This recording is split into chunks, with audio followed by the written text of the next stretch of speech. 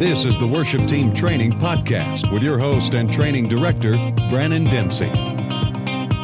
Worship Team Training provides live workshops and online resources to help inspire, create, and transform the leading of worship. Now, here's your host, Brannon Dempsey. And what's up, people? What's going on? Thanks, Chris. What's up, everybody? Say hello. Hey. McClure. And also Ryan Clare with us. Brannon Dempsey here, Worship Team Training, and Barry is back over there. What's up, Barry? He's like, Barry's behind the scenes, and he's the dude.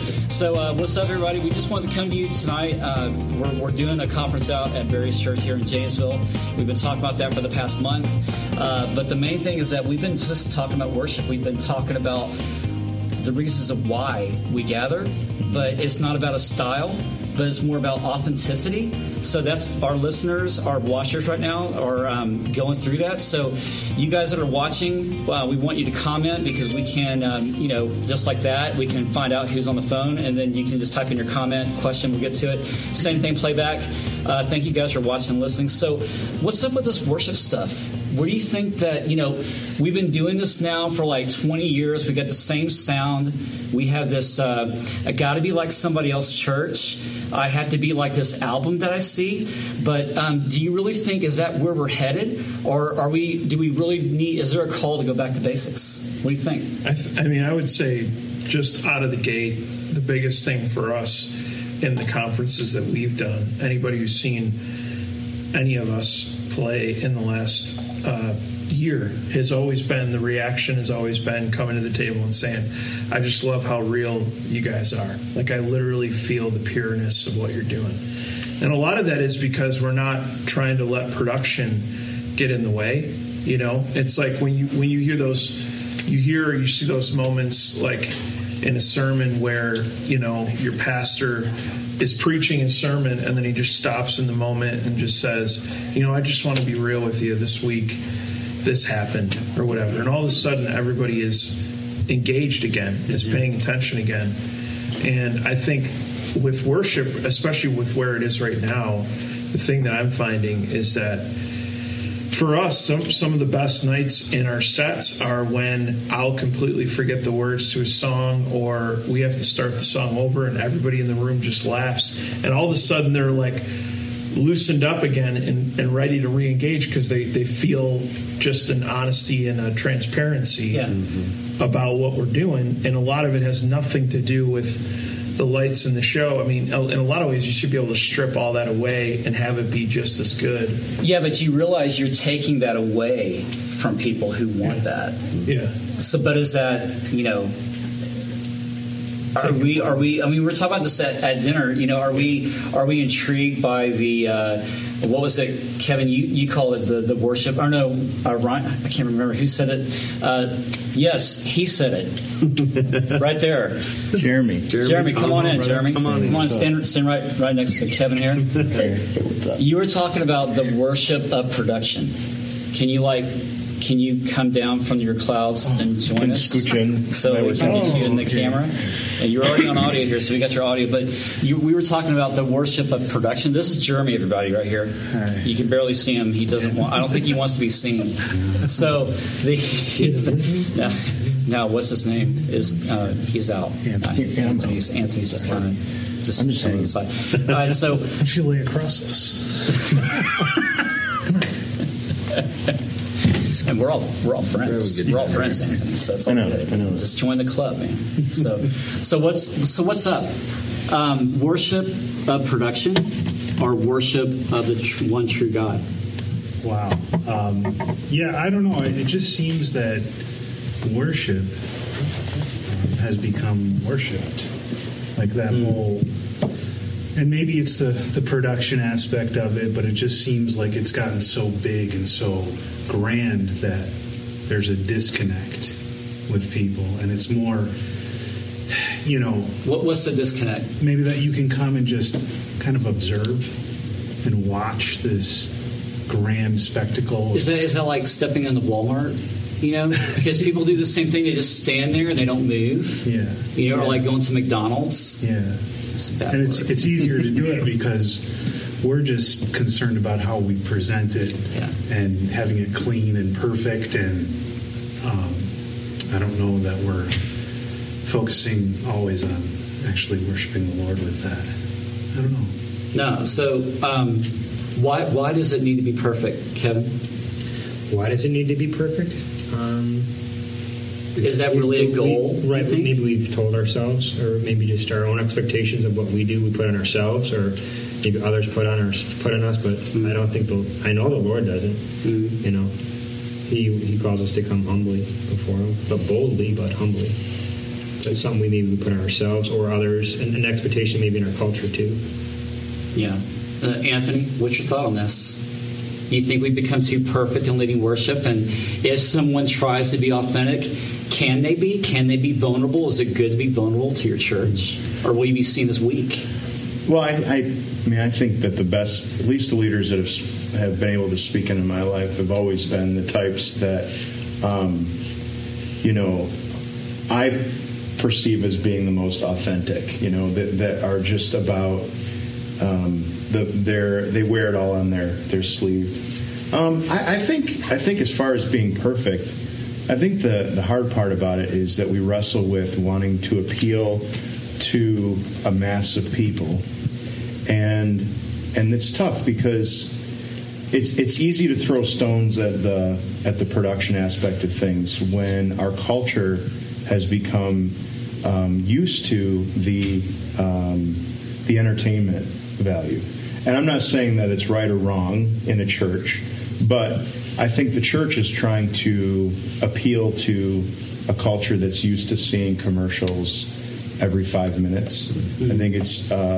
I think it's appealing. Like we're trying to move quick. Mm-hmm. And I think that the culture that we grew up in our churches anyways, the personal cultures that we had, there was a little bit more imperfection.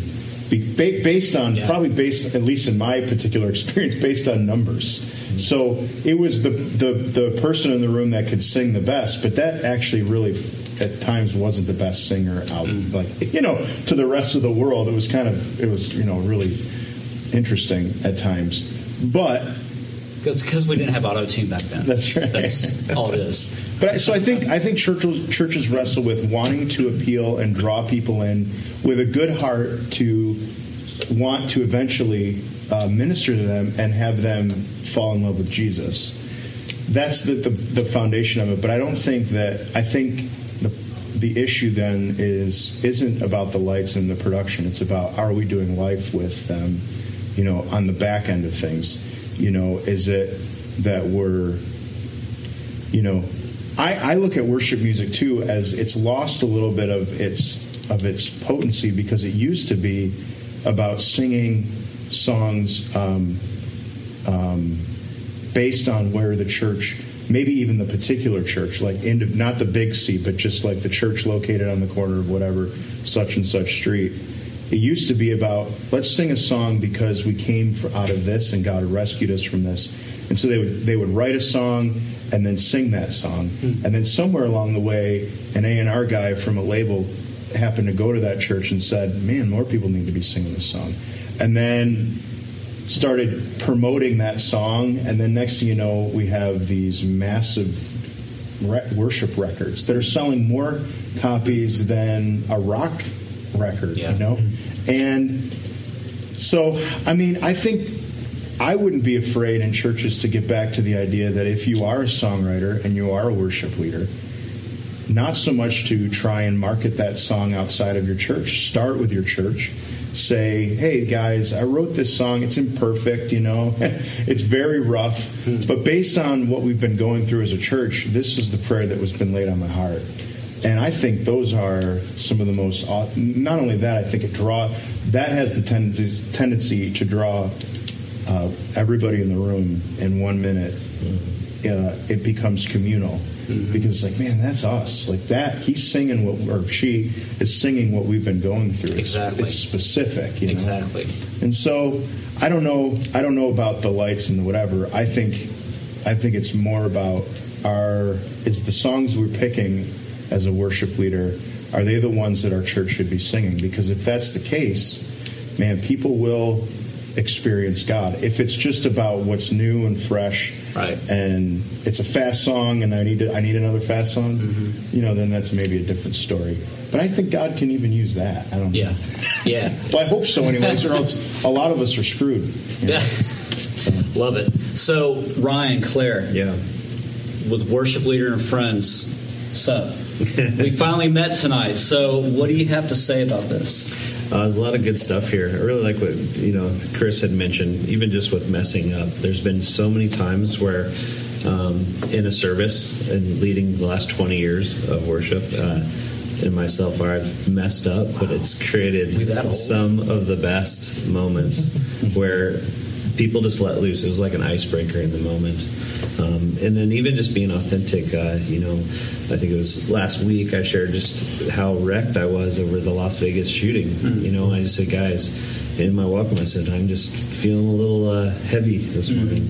And the amount of people that came up to me after just was mind-blowing, just saying, yeah, dude, my heart has been just so heavy this week just thinking about that. And so us as worship leaders being authentic and sharing, even, our world's not perfect, and addressing things that are happening in the world as much as we can, or if our pastor allows. But a lot of good stuff here that we've been talking about. Yeah. So I come from a church. Our church is very. We do a lot of moving lights, kind of the venue style church. But my style is is the anti what you're just talking about. Not me. No, our churches are pretty similar from what I've seen. I mean, they're really similar where we both lead. So there's some similarities there. Oh, for sure. And my pastor is definitely we strive in relevance. That's actually one of our values of our church is relevance. So we're looking at ways how can we reach unchurched people. But who defines what's relevant? How do we know what relevant really is? If people just want to be authentic, Chris, how do we move forward? I mean, we talk about is this really an item that we need to get back to basics? But getting back to basics, I don't know. Even the way that sounds, that can mean anything. But what does being relevant really mean, and how is that defined? I mean, I think the most important thing that we can do in these trainings is just teach people it's okay to be yourself.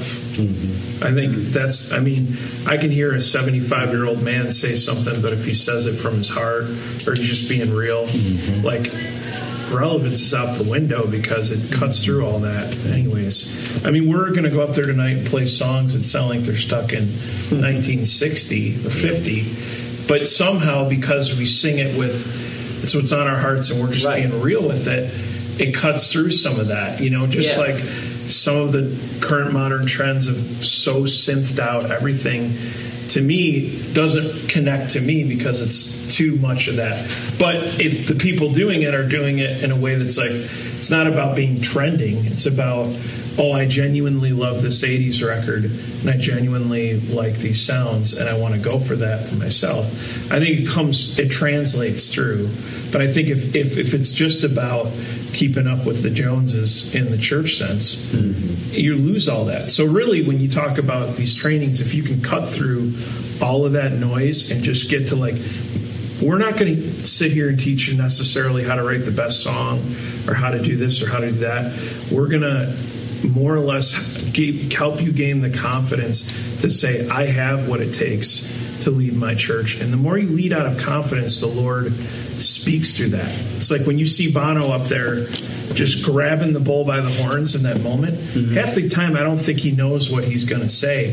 I think certainly he does after a while, but then those new moments arise where he's just speaking in the moment. He's in this place with all these people and just here it is. And I think that there's because of our leadership in the church, you're worried about losing your job or what your pastor's going to think if you sing. I worked at a church that the pastor criticized me for singing "Amen" too many times. Wow! If you're starting to deal with that crap, you're done. Because then you're going to be too worried about pleasing him than you are about just being yourself. You're scared, okay, well, he doesn't want me to do this, and it has nothing to do with not respecting authority, but just as much as you respect his authority to preach the word, he has to respect your authority to trust you and say, well, Pastor, maybe I don't want to do 2 fast songs up in the beginning and 3, like let me kind of go with what I'm feeling this week. Maybe I do open with a slow song, or maybe open with a song that's just a testimony of what's going on with me.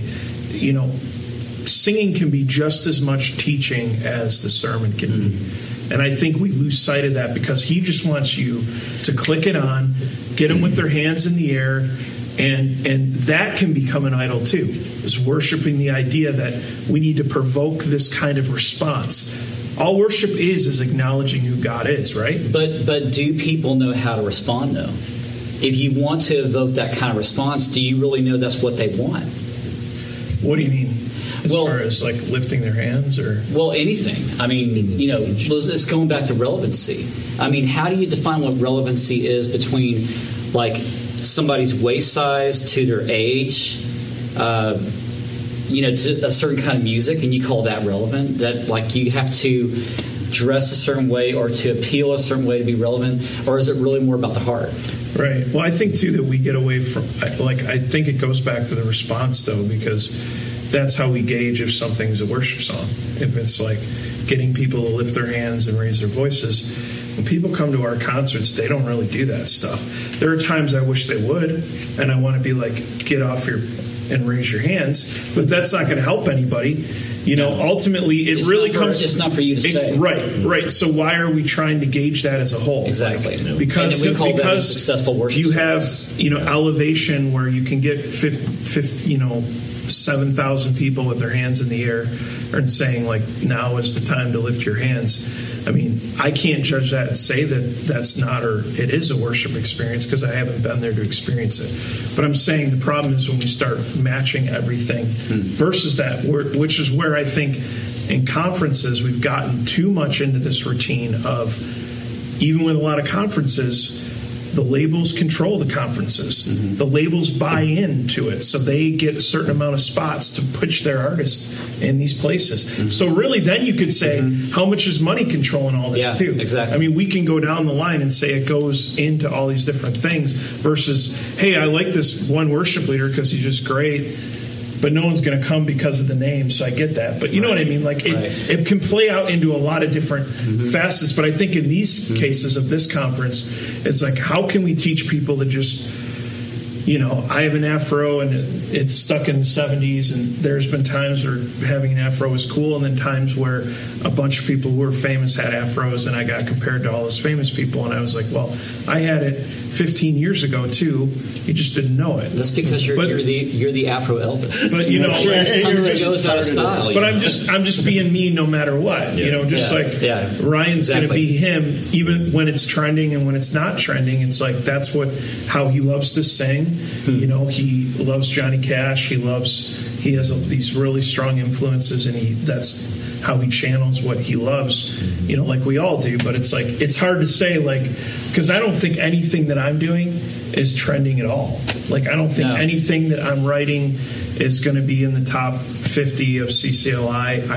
I've tried a lot to be like, man, I would love to write a song that, just being honest, who hasn't thought that? But then you're not being who God's called you to be. Right. If you're trying to target yourself to be trending, then you're not truly being yourself. Yeah. But we get this impression that by writing that the Lord is that the Holy Spirit is more on that than it is on something that isn't trending, which isn't true. No, God copyrighted that for me, so it is true. I want to know this. I was having lunch with Daryl today, he's in his mid-60s, and he's a guitar player on the worship team. And so he was saying, I'm just now getting back, but I'm only playing like maybe once a month. And I said, well, what have you, I just got to know, what have you done all your life? And he said, he's a carpenter. He builds homes and everything else. And he said, but I wish, and then he stopped talking. And I said, you wish what? And he said, well, if I didn't, and he had a hard time saying it. And I said, what did you want to do that you feel like you passed up years ago? And he said, playing in a band, making music. And I said, so you're how old? And I said, so why is it late now? Why is it too late? There's so many worship leaders that are aging. There are so many guys doing music that are aging, and they think, I don't make the cut because I don't look this, I don't dress that, I don't listen to this, whatever it is. And they're afraid that maybe their pastors are going to let them go, or they can't get hired by a church. They have nowhere else to run to, nowhere else to minister because they feel like their time is up. Is that true? I would say, too, the idea about, like when you were talking about relevancy with this guy, too. Mm-hmm. One of my best friends just told me the other day, he said, the way you can tell a church, the way that you can tell if a church is relevant is if when people come to that church, no matter the style or form of whatever it is, if they come to that church and they walk in the doors and they leave, if they leave wanting to be a better person, to stop looking at pornography, to treat their wives better, to love their neighbor, that's relevancy. That your church is relevant. If they come in and they leave the same, and nothing in that service provoked them to want to change a thing about their lives, then your church is struggling with relevancy. So I would say personally, like we do a festival in New York where we bring in worship leaders. And sometimes the best worship leaders, at least personally for me, like Catherine Scott, right? It's a perfect example. Exactly. I think for her, when's the last time we've seen her in a magazine that is appealing to worship leaders? Not very often anymore. Right. But I'll tell you what, when she gets up and leads worship, it's powerful. It makes me want to change something in my life. It draws me to want to be closer to God. And so I would say she's relevant. She's still relevant. I would say to the 60-year-old man that's sitting there going, I'm not sure if a church would want me. If he's true to himself, if what he wants to do is lead others to Christ, and he lets that be how he shapes his set list, then it doesn't matter how he looks. People are going to hear him sing and play and lead, and they're going to be like, there's something about that I want, and I want to change my life in order to get it. And so too many times we do throw around the word relevancy, but how do you know? I think it's simple. Does your church love the people enough, like Jesus would, where they have an encounter with us and they say, I got to change something's wrong with my life. I got to change something, because I can't just stay the same again, for another day. Yeah. And so I think some weekends we get that right. Some weekends we're not. Some weekends we're going to totally miss the mark. Sure. But for the most part, that's the goal. But that goes back to what you're saying. It's okay. It's okay to make those mistakes. You're going to make them. You're not perfect. You're not Jesus. You're not even Hillsong United. And it's okay because no one expects you. Let's set the record straight. We all love Hillsong United. Of course. So, we're not dogging anything. No, of course. But we want to set the record straight that Hillsong does what Hillsong does because of who they are. Right. But we have to lead our churches in who we are. Right. Yeah. And Jeremy was saying the other day in the car when we were talking about this very thing when he got on his We Worship production thing, was that he feels a lack of prayer in our churches. That we've lost sight of teaching leaders how to pray and teach others how to pray. And I'd say that's fairly spot on. I mean, it's become like what happens beyond the line of where the stage is what happens at church, and out there, and I think with the production thing, if your heart's in the right place and it's, you're really centered on Jesus, you're going to be okay. But I think the tendency is to see the Hillsongs and to see the Bethels, and we're visual. We're just taking all this stuff in, and it's like I want to mirror that. All right. So then, I love that. That brings me to an idea, a question I have, Kevin. What do you say to the 20-year-old who's watching or listening right now that says, where's my model, though? What do I look to? Or a pastor, Rich. What do I look to? What do you say to the 20-year-old who's listening, who's watching right now, and says, yeah, but when I see these kind of churches and these kind of worship teams, that's what I want to do? Right. It's funny that Jared mentioned that, or Anth mentioned that, Jared mentioned about prayer. I've felt that strongly recently about prayer. And for a young person who's maybe just grown up in the church or maybe just new to the church, I think you have to look at who you're serving. I think of Jesus washing the disciples' feet, like even what Ryan was saying about relevance. It's like, who are you serving? Who are you trying to lead in worship?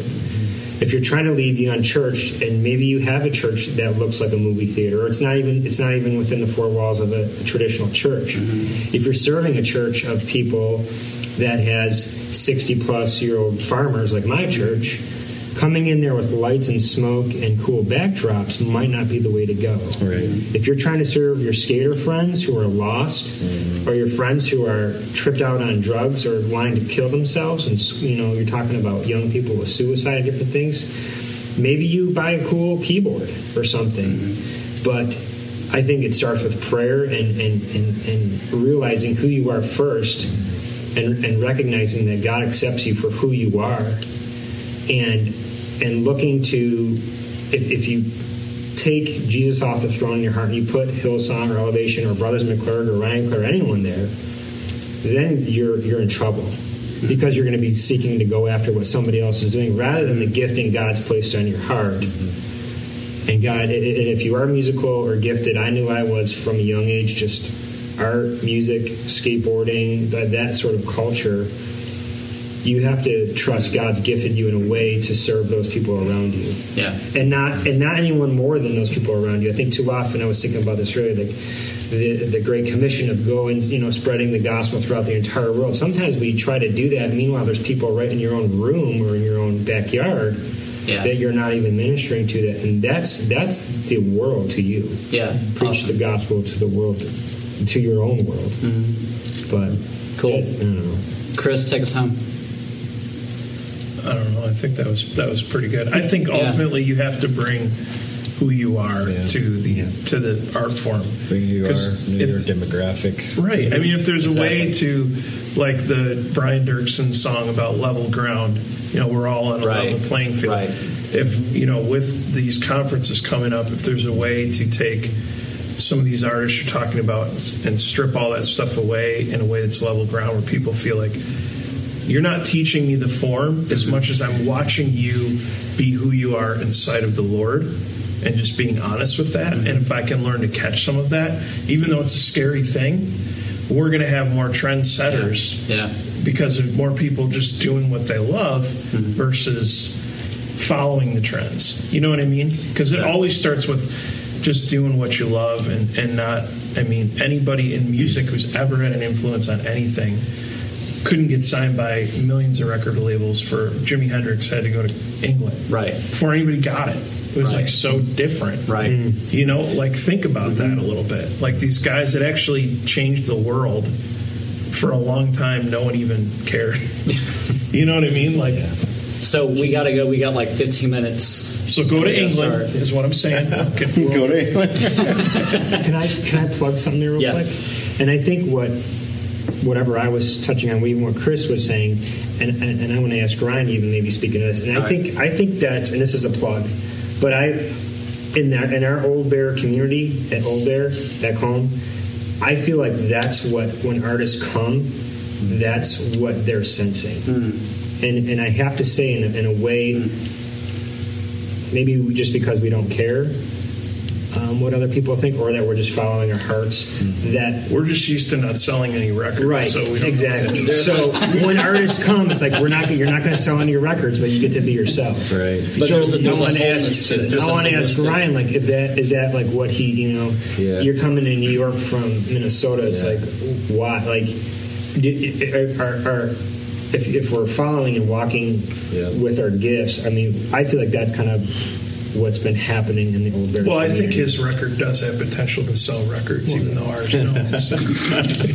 Well, for me, you got to. I mean, just real quick, as you know, I've been writing songs for a long time, but I also spent a lot of years as a worship leader trying to fit the worship leader mold, like trying to write songs that sounded like so influenced by Bethel and the stuff they're doing. That was a big influence for me. I was doing a lot of their songs, and I wanted that electric guitar tone. I wanted to play like Jeffrey Cundy, and and that was a big influence at a time. But on the side, I was listening to folk music, the stuff that really inspired me, and that's what I was listening to. That's the kind of music that's always influenced my life ever since the punk rock days, I guess, in high school. But that's what I listened to, and every time I tried to write a worship song that sounded like Bethel, it just wasn't me. Yeah. And going to probably another plug, but 10,000 Fathers Worship School, I went there, and they were really good about telling us to write songs that are true to who we are. And I started writing these songs, and I was encouraged by the feedback of people saying, dude, it's different, but it's you know. I mean, it was a song that brought me to tears when I sing it, because it came from a place that was meaningful to me and not written for, is this going to work in my church? And now I'm getting people going, hey, play that song at church, Wow. So I think that's where, for me, it's working. That's home. Good. Ryan, Claire, Chris, Kevin, Jeremy, Anthony, thank you guys for being here. Yeah, thanks for having us. And guys, we're doing this. We're starting this tour together. So with Worship Team Training, Ryan, Claire, Brothers McClurg. This is the first, and we're going to be working on this, planning it out. Barry is a big part of that. He left the room, but he's still a big part of it, though. And so we're just praying that God puts this stuff together, and he just lays out the plan that he's already begun right now. So guys, just watching this, you want to know more, you want to learn more about what we can do with your church, just head to worshipteamtraining.com. You know where to find us. Check out Brothers McClurg, their website.com. Also Ryan, Claire, get their music. You are going to be lifted up and inspired, because that's what God is doing in their heart, and it's just an awesome amazing gift that you guys share that with others. So thank you. Thanks for having us. All right, we'll see you guys. This has been a Worship Team Training broadcast and digital production with your host and training director, Brannon Dempsey. Worship Team Training provides live workshops and online resources to help inspire, create, and transform the leading of worship. We'll see you again right here on worshipteamtraining.com.